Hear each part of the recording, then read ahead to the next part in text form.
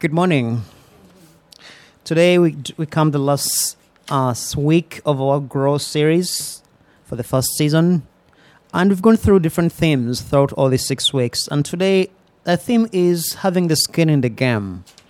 I have a friend of mine who is a parishioner here. He used to be a parishioner here, and a few years ago he was going through a rough time, and I knew his marriage was falling apart. His kids were not practicing their faith, and the whole thing was a mess. So I tried to be close to him, walk with him through this. And back in the day, like 4 years back, when the city of Chicago was still a real city and safe, I used to go every Friday to the symphony, and I had all these tickets. So one time I invited him, just take him away from all these worries. So there was the symphony, and Ricardo Guti and the entire Chicago Orchestra were together performing. And we were there. It was a very, very beautiful night. They did an amazing job. So on our way back, I asked him, so how was the symphony? And he said, yeah, it wasn't that great. I looked at him in disbelief. I said, what? This is where the best we have in the world in this. So I asked him, do you play any instrument? He said, no. I said, okay, you don't play any instrument, and you were judging the best at this. So I told him, you cannot judge the symphony. The symphony judges you. Very many times, that's how we say when we come to Mass, Mass is boring. Okay? I say, yeah, you cannot judge the Mass judges you. What did you bring in when you came to Mass? Maybe you just came from running, just jumped in. I think it's going to be a miracle happening for you. What do you bring in? Our theme today is putting the skin in the game. What do we do? What do we bring in to build our faith? In the first reading today, we see Moses, Joshua, and the Amalekites. The children of Israel have been set free from Egypt, and they are on their way to promised land. And as on their way, they have to go through different regions and territories. So they come through the east of Sinai, where the Amalekites lived. They ask for permission to go through their land. And of course, the Amalekites refused. Of course, they want to go through their land, but also, hopefully, maybe to get some refreshment, some water. They're in the desert. And they refused. Maybe not because they hated the Israelites. Maybe because they were afraid these people may just come and conquer our land and stay and not go. Of course, fear always plays a big factor in our life. And when they refused that, a war broke out between them and the Israelites. And Joshua was the commander of the Israelites. So when the war began, Moses went up the mountain and began to pray. And they're telling us every time Moses' hands were up in air praying, Israel was winning. And every time he got tired and put his arms down, the Amalekites were winning. So they saw a connection between Moses' hands in prayer and the battlefield. So then we see Aaron, the priest, and Hul. They come and support Moses' hands to be up all the time. And what happened? The Israelites won the battle.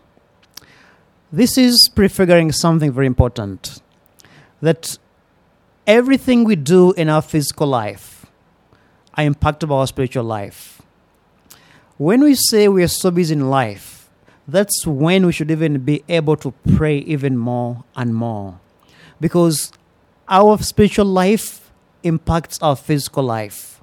We may not see it directly, but it does affect what we do. When our spiritual life is all straight, most likely even our physical life will be straight. When our spiritual life is messed up, our physical life most likely will get messed up, if it's not yet. What's the connection? The connection is that prayer plays a very important part in our lives. But secondly, as a praying person, you need the support of a praying community. Who in your circles you can say is your praying community? Do you have a prayer partner? someone who supports you when you can't pray. We see that Moses gets tired praying alone.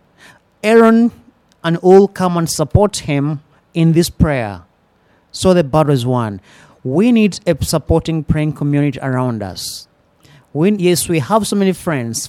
Sometimes we have so many friends we can go out and drink with. But you don't have so many people to pray with or to talk to about God. So let us look at that in that moment. That's where Jesus is teaching us today that there is always a connection between our prayer life and our physical life, spiritual life and physical life. But also, in the gospel, Jesus is teaching us that in this moment of need, there will be obstacles, but we should always be persistent. We should always be persistent. The battle we see in the first reading is foreshadowing another battle on another hill called Calvary, where that battle was won by Jesus, and the results were seen on the foot of that hill, the empty tomb. So the battle for us was already won, but there is some work to do from our side, is to connect. I already see this as cell phones, okay? We have our cell phones and we have the cell phone service providers. If I get a cell phone without a connecting card, it's useless. Until I put in AT&T or Verizon, you put them in, then you have to connect to the network to call someone. Sometimes when you call, what happens? They call you, the number you're calling is busy, try again later. Okay? Sometimes you say, please leave a voice message, it's unreachable. But it means that we should not give up. That's why we keep on calling back. Jesus is teaching us today, persistent in prayer. He says, never give up praying. The tough the going, the more prayer we need. So today, God is challenging us, says, are we connecting to the Jesus signal around us? How do we connect to that? Persistently, not to give up. So let's ask God today for the grace to look in our life and say, what are the Amalekites in my life? What are the obstacles in my life? Maybe just my spiritual life, my faith, my children, my marriage, my whatever spiritual finance. What is your Amalekite? What's your obstacle? And this obstacle most times is going to be conquered, not on the battlefield, but on your knees in prayer. So what are you going to do? Ask yourself, what are you going to do to bring your faith to the next step, next level of your faith? Are you going to just stay the same and say, well, this is what I have? Or there is something the Holy Spirit wants from you. And what's that? Let's take a step and listen to the Holy Spirit and ask yourself, what do you want from me? The Lord be with you.